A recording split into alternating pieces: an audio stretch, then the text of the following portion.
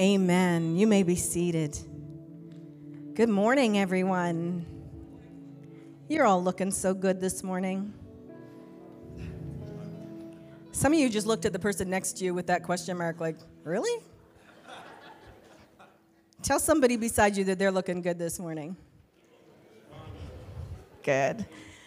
This morning, we are finishing our series, Great Love. We began with looking at God's great love, how far-reaching it is. Last week, we talked about laying down our lives to celebrate, defend, encourage our friends. If you weren't able to be here and you'd love to catch up on the messages that you're missing, they are now online, an audio version online at faithhalifax.org, so you don't need to miss a message at all. You can catch up there. It has been great taking the majority of the month of February, the month of love, and celebrating it, not just in the series, but also in the life of the church. A couple weeks ago, we celebrated your love for your church, 19 new members at Faith Tabernacle. That is love for your church. Last week, we celebrated with a couple of families bringing their children before God. God loves families and children, and we celebrated that love that He has by dedicating some children to God last week. Love. We write poetry about it, make movies about it, write books about it, sing songs about it. Boy, do we ever sing songs about it. Elvis sang, some good, some not so good, some about finding love, some about not finding love or losing love. Elvis sang, Can't Help Falling in Love. Bon Jovi, You Give Love a Bad Name. Whitney Houston, and I am tempted to, but that's not going to be good for anybody. I Will Always Love You. Alana Miles, Love Is What You Want It to Be. Maroon 5 sang Love Somebody. Justin Bieber. Thought Nathan would yell from wherever he is at the moment. Justin Bieber saying, Love Yourself. Every generation has its favorites. Some generations not so appreciative of other generations of love songs. But love, we are all born, I believe, with the desire to be loved and the capacity to give love. It's one of the biggest mysteries of humanity, one of the greatest gifts of God, and so important to get right in our world today. One day, I believe that we will do a seminar, either a family seminar, marriage seminar, relationship seminar of some kind, or a series. Many of you may have heard of the concept of the 5 love languages. There are 5 different ways that most of us speak and receive love, hear that we are loved. Most of us have 1 or 2 of those ways that shine a little bit brighter than the rest. One of my primary love languages is words of affirmation. He loves me. If I love somebody, I will encourage you. I will tell you that you're awesome. I will use my words. And I know somebody loves me if they use words. Somebody has learned that already. So if you're silent today, if you are silent today while I'm speaking, I'm not going to feel the love. If you love me, can I hear an encouraging word every now and then as I speak? It's okay. It's okay to say yes, amen, preach it. There you go. Let's talk about love. It's a song I didn't mention. Not going there. Great love, greater love, and today the greatest of these is love. We're going to read 1 Corinthians chapter 13. I'll invite you to stand with me. If you have a Bible, you can turn to 1 Corinthians chapter 13. Follow along. We stand to give honor to the Word of God. If I could speak all the languages of earth and of angels, but didn't love others, I would only be a noisy gong or a clanging cymbal. If I had the gift of prophecy, and if I understood all of God's secret plans and possessed all knowledge, and if I had such faith that I could move mountains but didn't love others, I would be nothing. If I gave everything I have to the poor and even sacrificed my body, I could boast about it, but if I didn't love others, I would have gained nothing. Love is patient and kind. Love is not jealous or boastful or proud or rude. It does not demand its own way. It's not irritable, and it keeps no record of being wronged. It does not rejoice about injustice, but rejoices whenever the truth wins out. Love never gives up, never loses faith, is always hopeful, and endures through every circumstance. Prophecy and speaking in unknown languages and special knowledge will become useless, but love will last forever. Now our knowledge is partial and incomplete, but even the gift of prophecy reveals only part of the whole picture. But when the time of perfection comes, these partial things will become useless. When I was a child, I spoke and thought and reasoned as a child, but when I grew up, I put away childish things. Now we see things imperfectly, like puzzling reflections in a mirror, but then we will see everything with perfect clarity. All that I know now is partial and incomplete, but then I will know everything completely, just as God now knows me completely. 3 things will last forever: faith, hope, and love. And the greatest of these is love. God, as we take a few moments this morning and look into your word, I pray, God, that you would just open our eyes, open our hearts to learn to hear from you. God, I pray that it would be your words coming from me. Let my humanness just fall aside and let your spirit shine through. God, be in this place today. Help us to understand this concept that the greatest of these is love. In Jesus' name, amen. Amen. You may be seated. The last verse of that chapter says, 3 things will last forever: faith, hope, and love, and the greatest of these is love. In the Message paraphrase, it says that verse is translated as, but for right now, until that completeness, we have 3 things to do to lead us towards that consummation: trust steadily in God, hope unswervingly, love extravagantly. And the best of the 3 is love. 1 Corinthians chapter 13 has long been known as the love chapter, often being quoted at weddings to encourage the bride and groom in their love for each other. Today, we're going to take a closer look at this scripture. Now, I've been taught that when I study scripture, I'm going to look at what comes before it and what comes after it, put it into context. So we're just going to do that a bit this morning. 1 Corinthians 12, the chapter before chapter 13, I guess, yeah, when we count, we know that. It talks about the spiritual gifts that God gives to us and how God fits us together as the church, with each one of us bringing our gifts to make the body complete. And we're working together in unity. I love this. His gifts to us, people working in the strengths of their giftings, the church in unity. These are passions of mine. I get excited about these things. The last chapter of 1 Corinthians chapter 12, the last verse, verse 31, the Apostle Paul says to the church, but now let me show you a way of life that is best of all. Now let me show you a way of life that is best of all. And then we get this chapter based on love. Followed immediately by verse 1 in chapter 14 that says, let love be your highest goal. So I love this. Paul is essentially saying in these 3 chapters, God has gifted you. It's for his cause, his church. But let me show you an even better way: love. And let love be your highest goal. So many times in my own Christian walk, I've gotten bogged down by trying to figure out, well, what am I good at? What are my giftings? God, what do you want me to do for your kingdom? When really, in the simplest of terms, God is telling us in this scripture, yes, these things are good, but just love. Just love. That's the best. Let love be what you're reaching for. Jesus, when asked by the Pharisees about the most important commandment, he answered them, love. We see it in Matthew chapter 22, verses 37 to 40. Jesus replied, you must love the Lord your God with all your heart, all your soul, and all your mind. This is the first and greatest commandment. A second is equally important. Love your neighbor as yourself. The entire law and all the demands of the prophets are based on these 2 commandments. Love. Love God, love people. Love God first, love people next. Love. The greatest of these is love. Now that we've established the importance of love, let's go back and take a closer look at our main text. I'm just going to break it down, not quite completely every verse, but some of the verses, verse by verse. So the first one, if I could speak of all the languages of earth and of angels but didn't love others, I would only be a noisy gong or a clanging cymbal.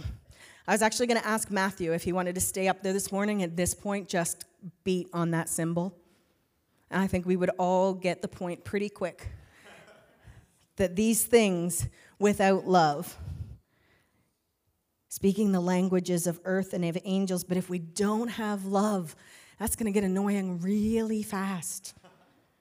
The Message paraphrase of this verse says, if I speak with human eloquence and angelic ecstasy, but I don't love, I'm nothing but the creaking of a rusty gate. I believe that what Paul is saying here is, maybe I've conquered my fears about public speaking. Maybe I might be the most engaging speaker in the world. Yeah, oh well. That wasn't even true. We might feel even that God has given us a gift to speak or to teach, or even a specific word for the church, which the Holy Spirit can do. But if we do not have a genuine love for the one that we speak for and those that we speak to, it's just noise. Love first. People know if you're speaking to them out of love or not. It becomes very obvious, like that clanging of cymbals. Without love, it's nothing. Unfortunately, many of us may fall prey to the lie of the enemy, that the giftings that give us a microphone, maybe speaking, maybe singing, or being on the worship team, one of those things that maybe puts us on a platform, we can fall to the lie that that is one of the higher callings. But honestly, if you ask any of us on the pastoral team or any of those that lead in worship, having the responsibility for bringing the Word of God or leading the congregation in worship to our Almighty God, it's a very, trying to think of how to word it. It's a very heavy mantle that we carry. It's a responsibility that we do not take lightly. I'm honored to be able to share with you today, but this is not something that it's like, ooh, yes, let's do this. It's got to be out of love. It's too easy to get distracted by the praise, blinded by the lights, possessive of the position, sidetracked from the real purpose, which is love. It's got to be from love. 1 Timothy chapter 1, verse 5 says, the purpose of my instruction is that all believers would be filled with love that comes from a pure heart, a clear conscience, and a genuine faith. Paul is saying here, when he was writing to Timothy, that what he was teaching was for the purpose that they would understand and have love. Without love for God, love for people, we're just making noise. The greatest of these is love. Let's keep going. Verse 2 says, if I had the gift of prophecy, and if I understood all of God's secret plans and possessed all knowledge, and if I had such faith that I could move mountains but didn't love others, I would be nothing. Prophecy, knowledge, faith, these are some of the gifts that were mentioned in the chapter before, that Paul talked about in chapter 12, gifts from God. He goes on to say that not all of us have the same gift. I would even say that at any given time, not any of us have all the gifts. He says that we should earnestly desire the most helpful gifts. Chapter 13 isn't telling us that we shouldn't seek the gifts of God or want the gifts of the Spirit, but that love is the greatest, that love is the most important. 1 Corinthians chapter 12, verse 11 says, it's the one and only Spirit who distributes these gifts. He alone decides which gift each person should have. So yes, be open to the Holy Spirit. Be ready and willing to receive the gifts that God has for you, because He does have gifts for each one of us. But let's work on getting this love thing right. Our love for God, our love for people. In chapter 13, skipping down to verses 8 to 10, it explains why. It says, prophecy and speaking in unknown languages and special knowledge will become useless, but love lasts forever. Now our knowledge is partial and incomplete, but even the gift of prophecy reveals only part of the whole picture. But when the time of perfection comes, these partial things will become useless. Love will last forever. The greatest of these is love. Let's keep going. Verse 3 says, if I gave everything I have to the poor and even sacrificed my body, I could boast about it. But if I didn't love others, I would have gained nothing. Giving, sacrificing, serving, these are all good things, all very scriptural, asked for us by God, effective in the body of Christ, necessary for us to reach the city around us. Unfortunately, we don't always get it right. For some, giving financially is actually easy. Maybe you have an abundance and it's easy to give. Maybe material things aren't important to you. And it doesn't really matter whether you have very much. So you can find it easy to give that way because there's no hold of material things on you. If you fall into either of those categories, it's wonderful and it's valuable. For some, serving is easy. Maybe you have spare time and it's easy for you to say, oh yeah, I can step up and come in for a few hours and help out with that event. Or yeah, like I've got time that I can commit each and every week to a team that I can help the church move forward. That's wonderful and it's extremely valuable to the church. But for some of us, giving and serving isn't easy. It could be something that we feel like we have to do. Maybe we feel like that's how we can earn God's grace. Ouch.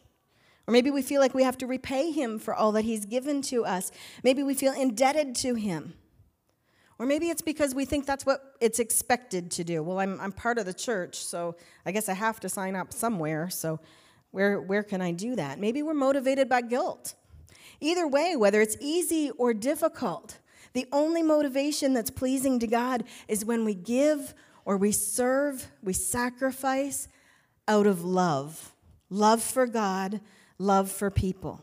Give financially to God's house because you love him and you love his bride. Serve your church, serve your community because you love God and you love people.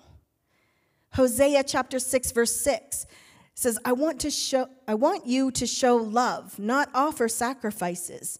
I want you to know me more than I want burnt offerings. God's saying that the love is more important to him. Yes, the sacrifice is good. Yes, the serving, the giving, all of that is great. But this is God saying to his people, I want love more than I want any of that. Love is the greatest of all. Our giving, our serving, our sacrifice, without love, the scripture tells us we are nothing. The greatest is love. Last week when we were looking at greater love, I pulled out a few thoughts from the story of David and Jonathan and their friendship. Greater love doesn't compete. It celebrates. It defends. It encourages. In the next part of chapter 13, Paul goes on to describe love even further.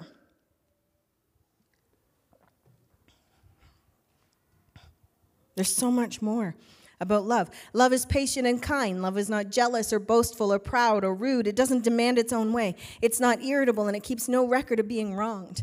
It does not rejoice about injustice, but rejoices whenever the truth wins out.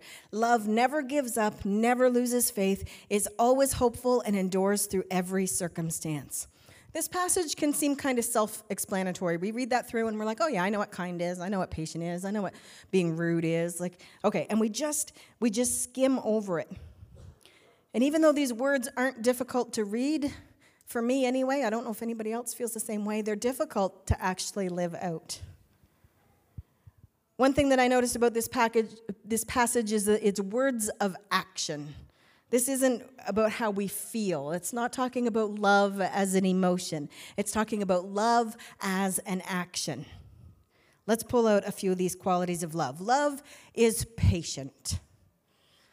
I am not. Not always, anyway. I get so impatient about patience. Being patient means that we are willing to wait. Willing to wait. The Greek word that's used here is actually a verb, and if anybody can speak Greek, please come to me afterwards and correct my pronunciation. Macrothumai. Macrothumai is the Greek word. And in English, that actually translates to long heart. To long heart. I picture this as our hearts are stretching. Our love is lasting and lasting, not rushing to completion. Has anybody ever made bread? Yeah? Lots of you. Wow. Lots of ambitious people. When we were first starting our family, I was able to be a stay-at-home mom, and I had time on my hands, even though I had little ones. And I used to love to make homemade bread or homemade rolls, and they would turn out so wonderful most of the time. Nowadays, I'm a part-time pharmacy assistant, a part-time co-pastor, a part-time caregiver, a full-time wife, and a full-time mother. Something has to give. And so much of the time, it's my patience. Now, when I'm trying to make bread, I'm trying to squeeze it in between all the other obligations in life, which isn't the best in bread making. No, because the patience part of baking bread is the letting it rise. And I have ended up with small, dense, hard loaves. Because I'm not loving the process, and I'm not being patient. Love is patient. Long heart. Having a long heart. Love is kind. The dictionary defines kind as having or showing a friendly, generous, and considerate nature. When we think about loving God, loving others, are we being friends with, generous to, considerate of God, of others? Love is kind. Love is not jealous, boastful, proud, or rude. Now, I could easily just skip over this thinking, well, we just talked about kind and what that means, and these are kind of the opposite of kind, so let's just move on. But I think it goes a little bit further. These things, this jealousy, pride, bragging, rudeness, it all puts us above and others below. It points to me wanting to be first, to be better than. This is not love. Love puts God first, puts others next, puts ourselves after, last. Not because we aren't worth it. You got to hear me in this. We don't put ourselves last because we aren't worth it, but because when we truly understand God's love for us, we can have a confidence that He takes care of us, that He will fight for us, that He has died for us, that His great love stretches so far for us that we can be so confident in His love that we don't need to worry about ourselves. 1 Peter chapter 5, verses 6 and 7 says, "So humble yourselves under the mighty power of God, and at the right time He will lift you up in honor. Give all your worries and cares to God, for He cares about you." We don't need to push ourselves to the forefront before God or before others, because when we've got it right, when love wins out, when love is the greatest of all, God will make sure that we are okay. The scripture says He will lift us up in honor. Love is not irritable. I'm not going to say much about this, but girls, doesn't matter what day it is. Love is not irritable. Just going to leave that right there. Love keeps no record of wrongs. Now, this one is a little bit harder. Thankfully, we have the best example for this in the love of our Savior. 2 Corinthians chapter 5, verse 19 says, "For God was in Christ, reconciling the world to Himself, no longer counting people's sins against them. And He gave us this wonderful message of reconciliation." I love that. God loves us so much that He no longer counts our sins against us. I am so thankful for that love, so amazing, so complete. This means that if we are loving Now, not in love, not talking about that emotion, but if we are in action, loving each other, we will wipe the slate clean. We will not keep score. Honestly, I think this is one of the hardest things in a marriage relationship. Or it is for me, sorry. One of the hardest things for me in a marriage relationship. We tend to keep a small checklist tucked away. We pull it out and we tick it off every time we get ticked off. And we keep a list. And one day that page is full. I've got no more room to write down that grievance, and it's full. I can't take it anymore. And all of a sudden, that sock that was inside out in the laundry 4 months ago becomes a huge issue. It's a sock. But all of a sudden, everything is about the sock.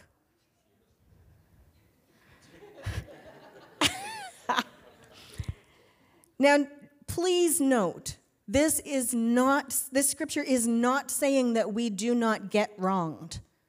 We do get wronged. There are sins against us. It's the world that we lived in. It's not saying that it doesn't happen. It's not saying that we need to ignore it. It's saying we don't keep a record of it. That's a huge difference. For example, the inside-out sock.